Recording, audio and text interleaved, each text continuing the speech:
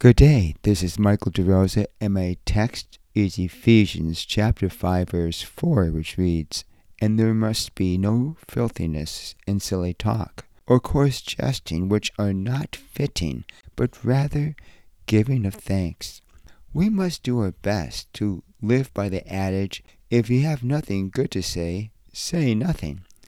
Not easy, not always done.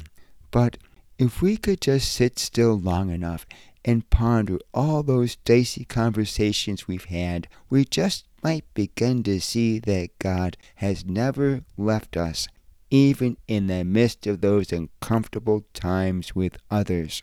And that alone could bring about a heart of gratitude that God really is in charge, and that regardless of where we find ourselves in that present pickle of a snarly relationship, that God Himself is showing us the way through.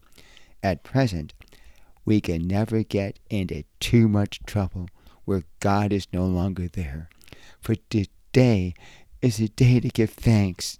Tomorrow may never come, and tomorrow may just be too late. So let's do all we can today to hear and obey God's leading. This is a reason we can give thanks.